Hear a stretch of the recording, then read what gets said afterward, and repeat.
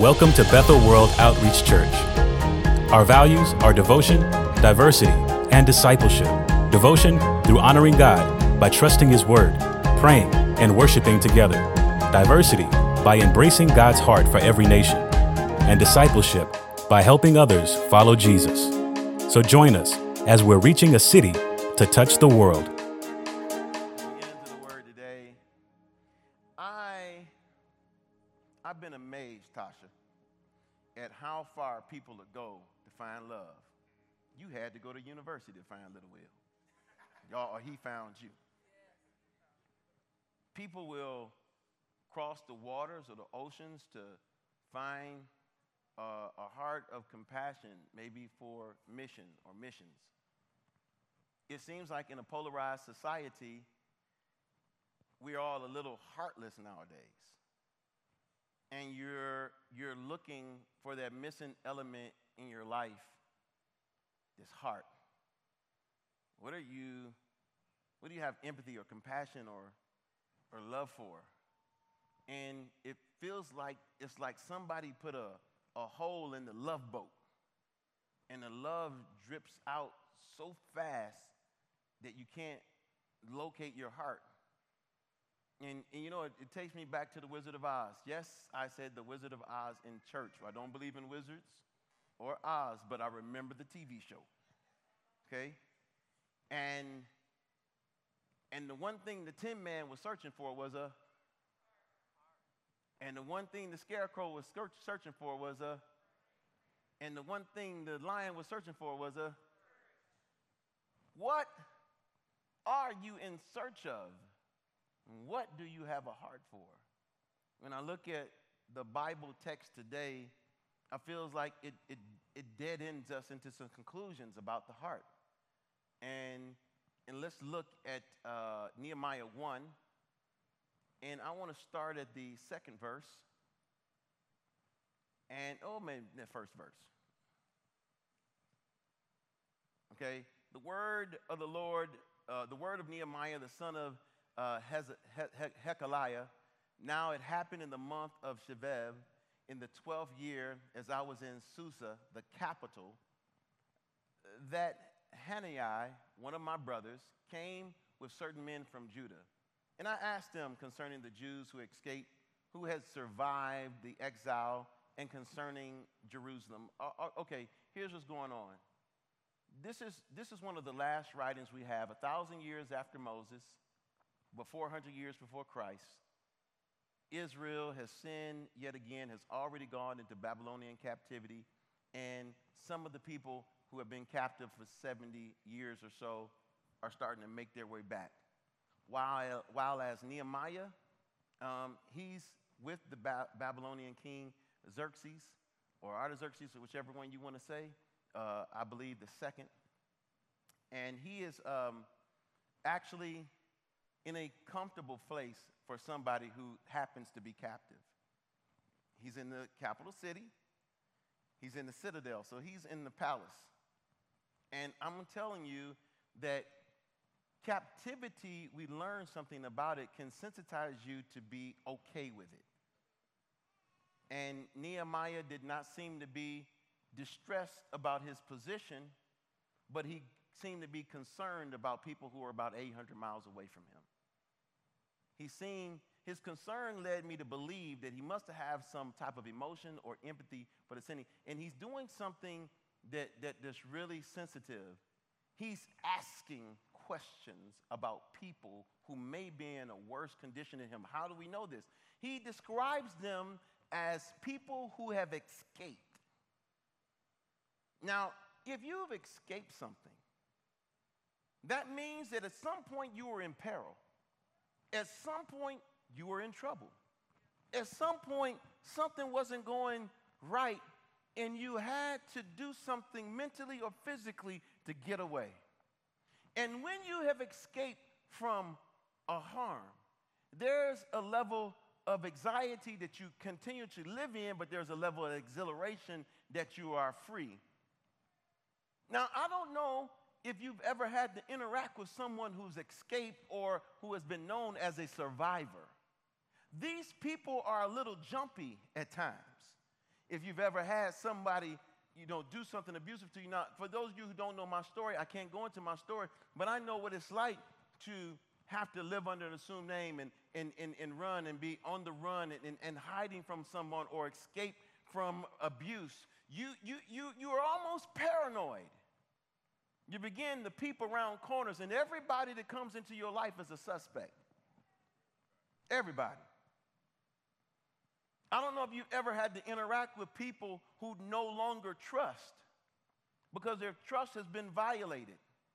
It seems that God is going to use people to give Nehemiah a heart because he's asking questions. Seems like this is all about heart and all about people to get that heart. Survivors. Survivors don't care how they look. What's that movie Tom Hanks was in? Who? Castaway. He didn't care about his clothes. Survivors developed survival skills. He took a ball and named it Wilson. When surviving, you will exchange the natural use of things for other things that have another use so that you can just make it. You'll make up imaginary friends. People who have been polarized, people who've been shaken, people who are weak or vulnerable, when you interact with them, don't forget that they're escapees and they're survivors. There are certain people you need to ask if you can touch them because the simple touch on the shoulder or a hand or knee that means nothing and it is benign can cause them to cringe. But to know it, you have to be like Nehemiah to ask it. How y'all doing? What's going on in your life? Are you listening online? You need to, even though you might be alone, you want somebody to ask you and you want to ask somebody how they're doing. This is about people. This is what this message has got to be, a heart for people. And he says, verse 3, and he says to me, the remnant there in the province who had survived the exile, they're in great trouble and they're in shame. Now, it's one thing to have escaped. It's one thing to be known as a survivor. It is quite another thing to still have your life in peril after you've been a lifetime in peril. One would be thinking about your past circumstances and having empathy for your past. But when you run into some people who have a past circumstance and a present trouble, woo! They're not only having trouble, but they're having shame. They don't have enough resources to eat. They don't have enough resources to clothe themselves. They can't build their homes. Everything is in shambles. They feel insecure. They feel like everything is going wrong. Dude, does that sound familiar? The world we live in right now, the insecurity of your job, the insecurity of what's next. Everybody's mortgage is up for grabs. Everything is up for grabs. I escaped a lot of stuff in the past, but I got a present situation. Nehemiah is getting this information because he's getting a heart. He has a heart for people. You can see it because he asks questions.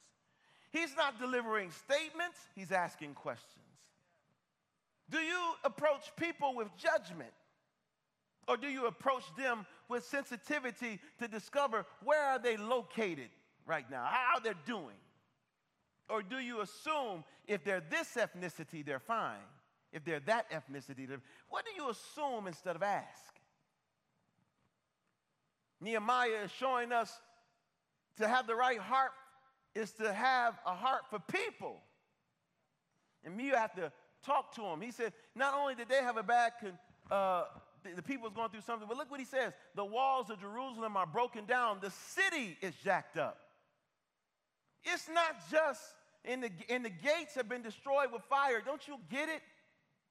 My past, I was escapee. I'm a survivor. My present is full with trouble and shame. And guess what? When I'm looking for resources for the city, they got it all messed up. We can't get the two sides to agree on what the stimulus package is going to be. I can't get help. This is you asking me what's going on? The world looks crazy to me. And what I was going to have confidence in, what I return to, the life I'm trying to return to, the life I'm trying to rebuild, it's all burned up. Is anybody trying to get your life back since the pandemic? Feels like life is that you knew was dried up. And every time you try to rebuild back what you had, it's a hopeless situation. Can I get an amen from anybody online? Can y'all amen me? I know I can't hear you, but I can hear you in the spirit. It seems like God is helping Nehemiah develop a heart for people through his inquiry. And the 4th verse says it this way: and soon as he heard these words, as soon as he listened to people's hurt and pain, his heart response was, I sat down. He got weak in the knees because of hearing about somebody's pain. Even though he was in the palace, he got weak. Hearing of somebody's pain of insecurity, though he was secure, he got weak. Seeing that there were people having no position and he had a position, he said, I got to sit down. And he didn't just sit down, he began to emote at the highest level. He began to weep with them and mourn with them. It's nothing worse than being in pain and having an inability to find somebody who will share the pain with you. Maybe you didn't know Mother Carter. Maybe you didn't know what she meant to some people. But sometimes when you can just put yourself in the position of somebody who had loss, you begin to say, oh, if I had what you're describing, I would be messed up. Oh, let me make it more real, church. Can I be real in here today, or y'all scared? It's just like Breonna Taylor. It's like, it's not a political issue. It's just like I asked myself a question. It wasn't white or black oriented. It wasn't left or right oriented. I just asked myself, how would I feel if my wife was killed? Would any amount of money be able to replace? Heck no. Nothing can replace the love of my life. Man, when I start thinking about it like that, the empathy I didn't have, because I didn't have the same amount of empathy, it was somebody's story that was tragic. It was just a tragic story. But when I actually sat down with my wife and I said, man, I thought about, I was watching the news and I thought about, man, I thought, if that was you, oh, I'm not only inconsolable, I'm mad. I'm going to demand stuff. When you empathize. But before I didn't empathize, it was just tragic. But it was nothing for me to do. But man, when I think about it, if my child or something. See, Nehemiah had the ability to put himself in the vulnerable place to have his heart sensitized for people. He started, this messing me up. It's messing me up. And then you know what he did next? And he continued fasting and praying before God in heaven. Now, we got to stop there because it looked like this message was about Nehemiah developing a heart for people. But it almost says when he had to continue in fasting and prayer, it's like God is reestablishing his personal prayer life in a different way. So I thought maybe the message was about a heart for people, but I'm starting to think maybe it's a heart for prayer. Because how can you love like him if you don't know him? How can you serve others like him or do anything? He's realizing he is powerless, so he's going to the powerful place of prayer. And here's what he says in the 5th verse that he did. He began to pray, and he prayed night and day. He said, I say, O Lord of heaven, the great and awesome God. See, you got to acknowledge that you got some frailties. Anybody willing to acknowledge their frailties? You see, when we interact with human need, and the only resource we have is to think about who we are in order to meet that need, we're at a deficit. Their walls are broken down. Everything is messed up in the city. Even though I've got compassion, I am physically incapable of doing anything but crying with you. So that's why this story has to be about prayer, because he's starting to get active. Say, I thought it was about listening and talking, but this is about actively praying. And he said, Lord of heaven, the great and awesome God. That's what you start to do. When your enemies and your circumstances are so great that they start talking to you about how weak you are, you got to start talking about how great he is. Oh, God, you know you good. You awesome. You mighty. Mighty, mighty, mighty are the works of your hand. Oh, yeah, you are great. You all of that. You all of that. Let me start out by saying, no matter what we're going to talk about, you all that. He said, you're God who keeps covenant and steadfast love with those who love you and keep your commandments. Let me tell you, we got some problems going on, but I want you to understand, I am not pointing the finger at you. I know God is somehow the person that is easiest to get upset with. He's the easiest person to blame. Because all the pain you have, he had to give permission for it. He said, I'm going to settle the issue. You're a great lover. You're an awesome God. You're impeccable in character and you're unimpeachable. I want to start out by telling you I'm humbling myself because that's what prayer is. Prayer is saying to God, I don't got it, but you got it. I don't understand it, but you understand. I can't solve the problems, but you can. I'm weak at the knees, but you're strong, and I'm strong. I can be strong in the Lord. And then verse 6 says, I'm going to take you deeper. He goes on, when you put God in his exalted place and you put yourself in your place, you can speak to God like verse 6 does. He said, let your ear be attentive because my posture is one of humility and humiliation. Let your eyes look on me and hear the prayers of your servant. I now pray before you night and day for the people and the servants of Israel. He is not trying to give God a quick fix prayer. He's not trying to give God a limited access prayer. He's saying, God, I'm going to follow the Jewish tradition. I'm going to show up and consistently get in your face. I'm going to get there morning and I'm going to get there night. I'm going to get to the woman's prayer meeting and the man's prayer meeting, the Unite prayer meeting. The prayer meeting is coming up the day after the election. I'm going to be at every prayer meeting at every time. I'm going to continually pray and let the word be in my mouth. I can't trust anything but prayer. I thought you were trying to give me a heart for the people, but you're really trying to give me a heart for prayer because I have no solutions, but you have all solutions. If I was just stuck at people, I would have no power, but I'm stuck in a place of prayer, and you have all power, and I'm going to cry out to you night and day. He could be reminded of the widow who went to the unjust judge night and day in Luke 18, trying to get the answers or avenged of the pain that she went through as a widow. And though the man did not fear God or man, he granted her request. He said, how much will I not grant the request of those who cry out to me night and day? You've got to know how to posture yourself with God in order to get your petition fulfilled. I'm not talking about a little, now lay me down to sleep, pray the Lord my soul to keep. If I should die before I wake, pray the Lord my soul to sleep. I'm not talking about a little Jesus wept. I'm not talking about a little God is good, God is great, let us thank him for our food. It's a little bit all right to do it, but it's a little bit deeper than that. This is a consistent, constant interaction and relationship with God that happens morning and night. And he says, I'm going to pray, but listen to something. This next part's deep. Now, you're probably not ready for this next part because I wasn't when I studied it. Confessing the sins of the people of Israel. Now, that part seems easy to talk about what other people did. You know, Lord, you know the government, not government.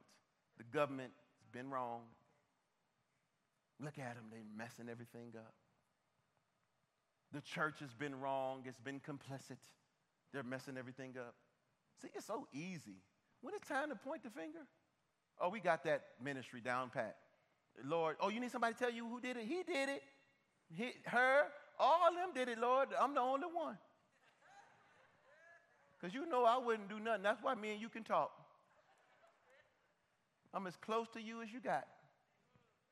Now, I know I got some things, but you know they're the little stuff. They're not the big stuff that the other people messing the world up.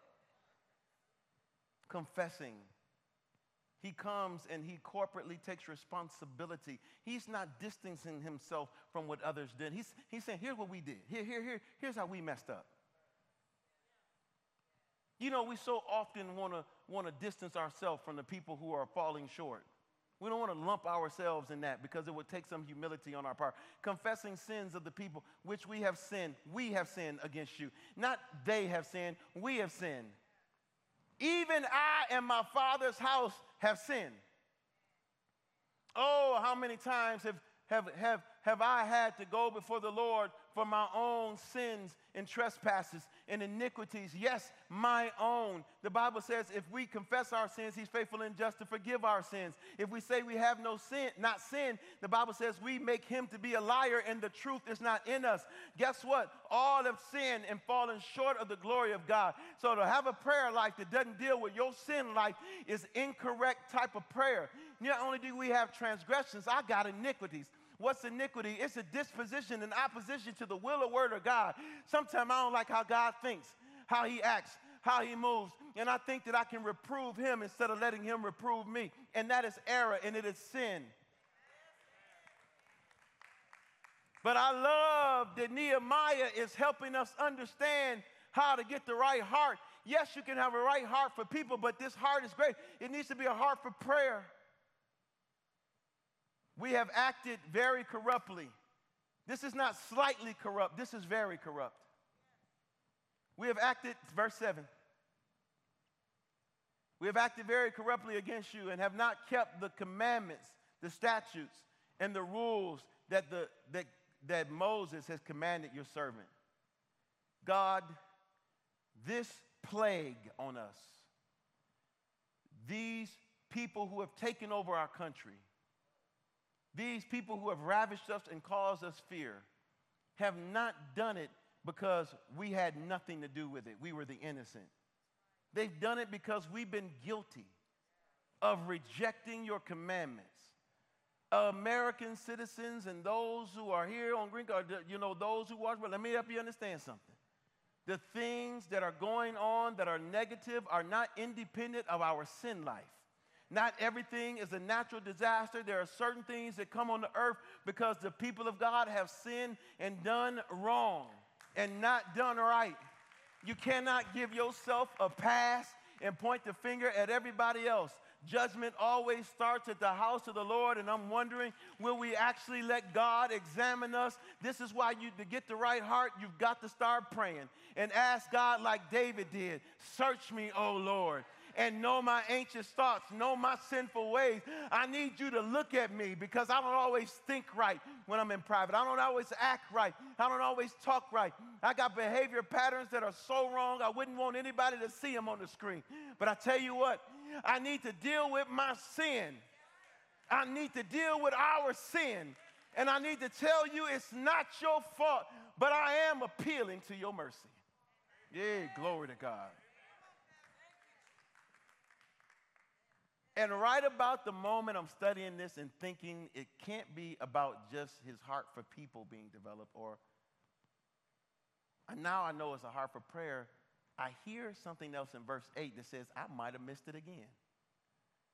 He said, remember the word that you were commanded by your servant Moses. Remember the conditional promise about blessings and cursing. Remember what I said if you departed. You know what? Because you're not going to. He said, I say, if you're unfaithful, I will scatter you among the people. He said, now you know what? If the pandemic of their day and the captivity of their day came as a result of them rejecting the commandments and the statutes, then the remedy must be there as well. Verse 9 shows you the remedy. But if you return to me and keep my commandments and do them, if you return, if you repent, if you do a 180, if you confess your sins, if you say, you know what, I was wrong, if you say against you and you alone have I sinned and done this evil in your sight, and if you return to doing what is right and what is righteous, if you move away from being a cussing saint, a lustful saint, a vengeful saint, an angry saint, a hateful saint. All of these things are in the church. All of these sins and iniquities are in us. But if you want to turn your back on sin, let me tell you, there's some provision and there's some promises that can lift you up out of every pandemic circumstance that has come your way. It can bring you out of the pit and out of the mire. It can bring you from trouble and it can bring you from pain because you have a heart for the promise. You're reminding me of the promise and not of the pain. Now he said, I will pick you up. And he said, from there I will gather them and bring them back to the place that I've chosen to make my name dwell with them. In other words, God said, if you were unestablished for your sin, you'll be reestablished for your repentance and your turning back. Oh, stop thinking, church, that the world has won, the devil has won, your flesh has won. Stop thinking that there was never a way out of the terrible circumstances we're in. They didn't know in Israel that the trouble wouldn't last always. They thought it would last always, but he's telling them to remember the promises of God, remember the word of God. It was a conditional covenant. If you departed from the commandments, I would get you. But if you came back, I would bless you. And don't you know Bethel World Outreach Church, he's trying to bless you. Don't you know Nashville, he's trying to bless you in this city. Don't you know nation, our nation, America, he's trying to bless our nation. This is not the time of your demise. This is not the time of your breakdown. This is time of your return. When you confess and forsake your sins, God will raise you up. He'll bring you up. He'll reestablish you. He'll anoint you, appoint you. He'll heal you. He'll give you a breakthrough because his promises are always available to you. This is about God's promises.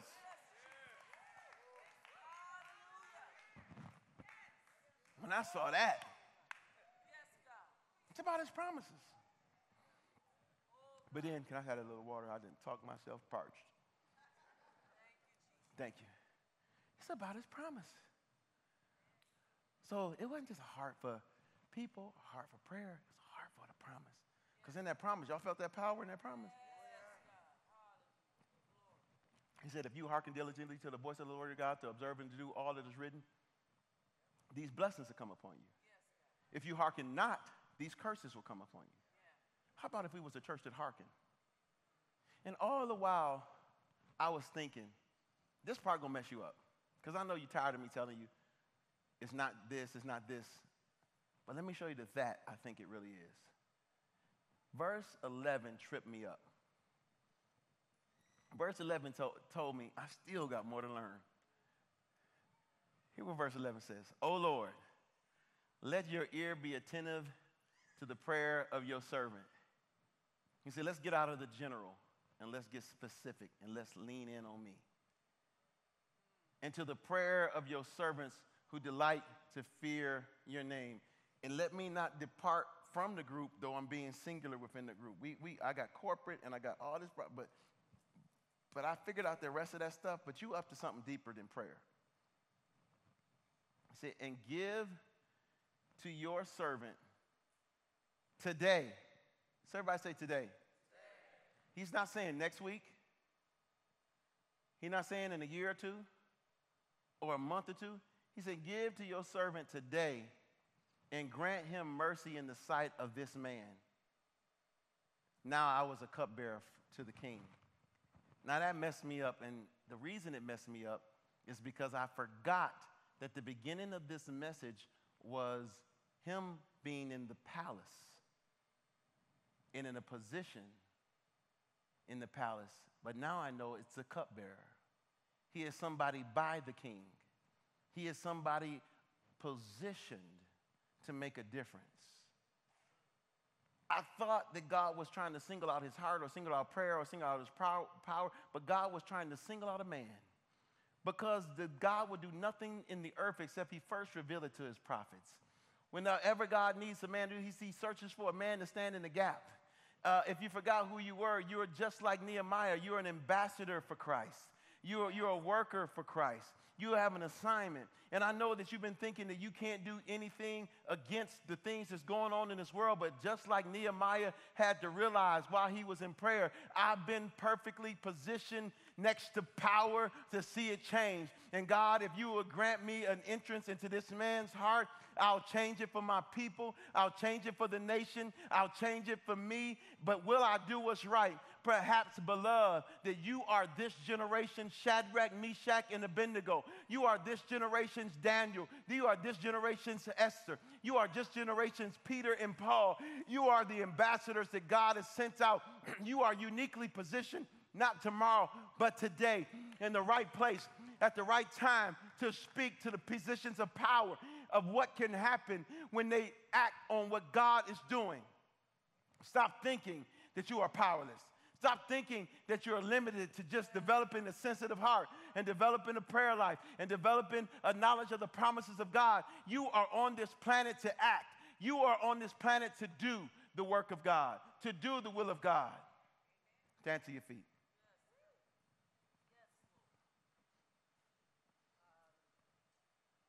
See, when you're under the word of God, you move from hopeless to hopeful.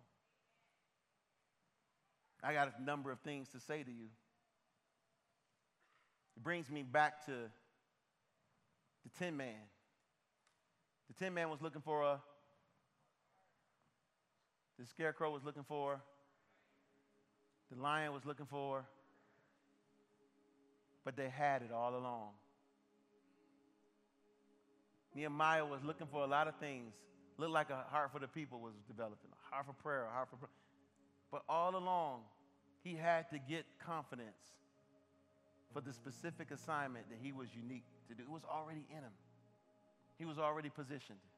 He was already in the right place. Stop thinking that you can't affect change in this world. That is a lie from the pit of hell. If Christ's Spirit dwells in you, you are an atomic bomb in every situation you go into. Where there is no peace, you bring peace. Where there is no love, you bring love. You are the difference maker in every relationship and every circumstance you go in. And when you speak. And when you speak to authority. You don't speak in anger, and you don't speak in frustration. You don't speak with whimpering and complaining. You're going to speak to the King, the word of the Lord and the will of God, and something's going to change for the broken. Something's going to change for the hurting. Something's going to change for the needy. You're the change right now. You're the hope right now. You're an ambassador right now. You have delivering power right now. Hallelujah. It starts with repentance. I wish I could beg you to get outside of yourself and return to him. Get outside of thinking you got it all right and get humble like Nehemiah, who wasn't willing to give God his position of prophet and his position next to the king. He gave his humility and humiliation.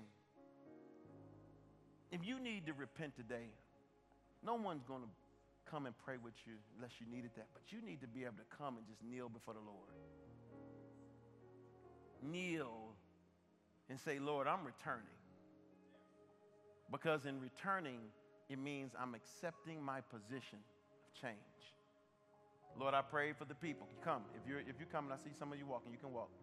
I pray in the mighty name of Jesus that the grace of Almighty God would so hit this place, God, that we're transformed not for a moment but forever. Give us sensitive hearts to your will. God, as we seek you, we pray that we would get to know you better. I thank you for each person online and each person here whose position will never, ever, ever, ever be the same. I pray that the yoke-destroying, burden-removing power of God will remove every sin yoke from upon them in the name of Jesus. They won't be marked by trouble, but they'll be marked by peace. In fact, the Prince of Peace heal you now. The Prince of Peace woo you now. Some of you need to give your life to Jesus and just say, Lord Jesus, I confess.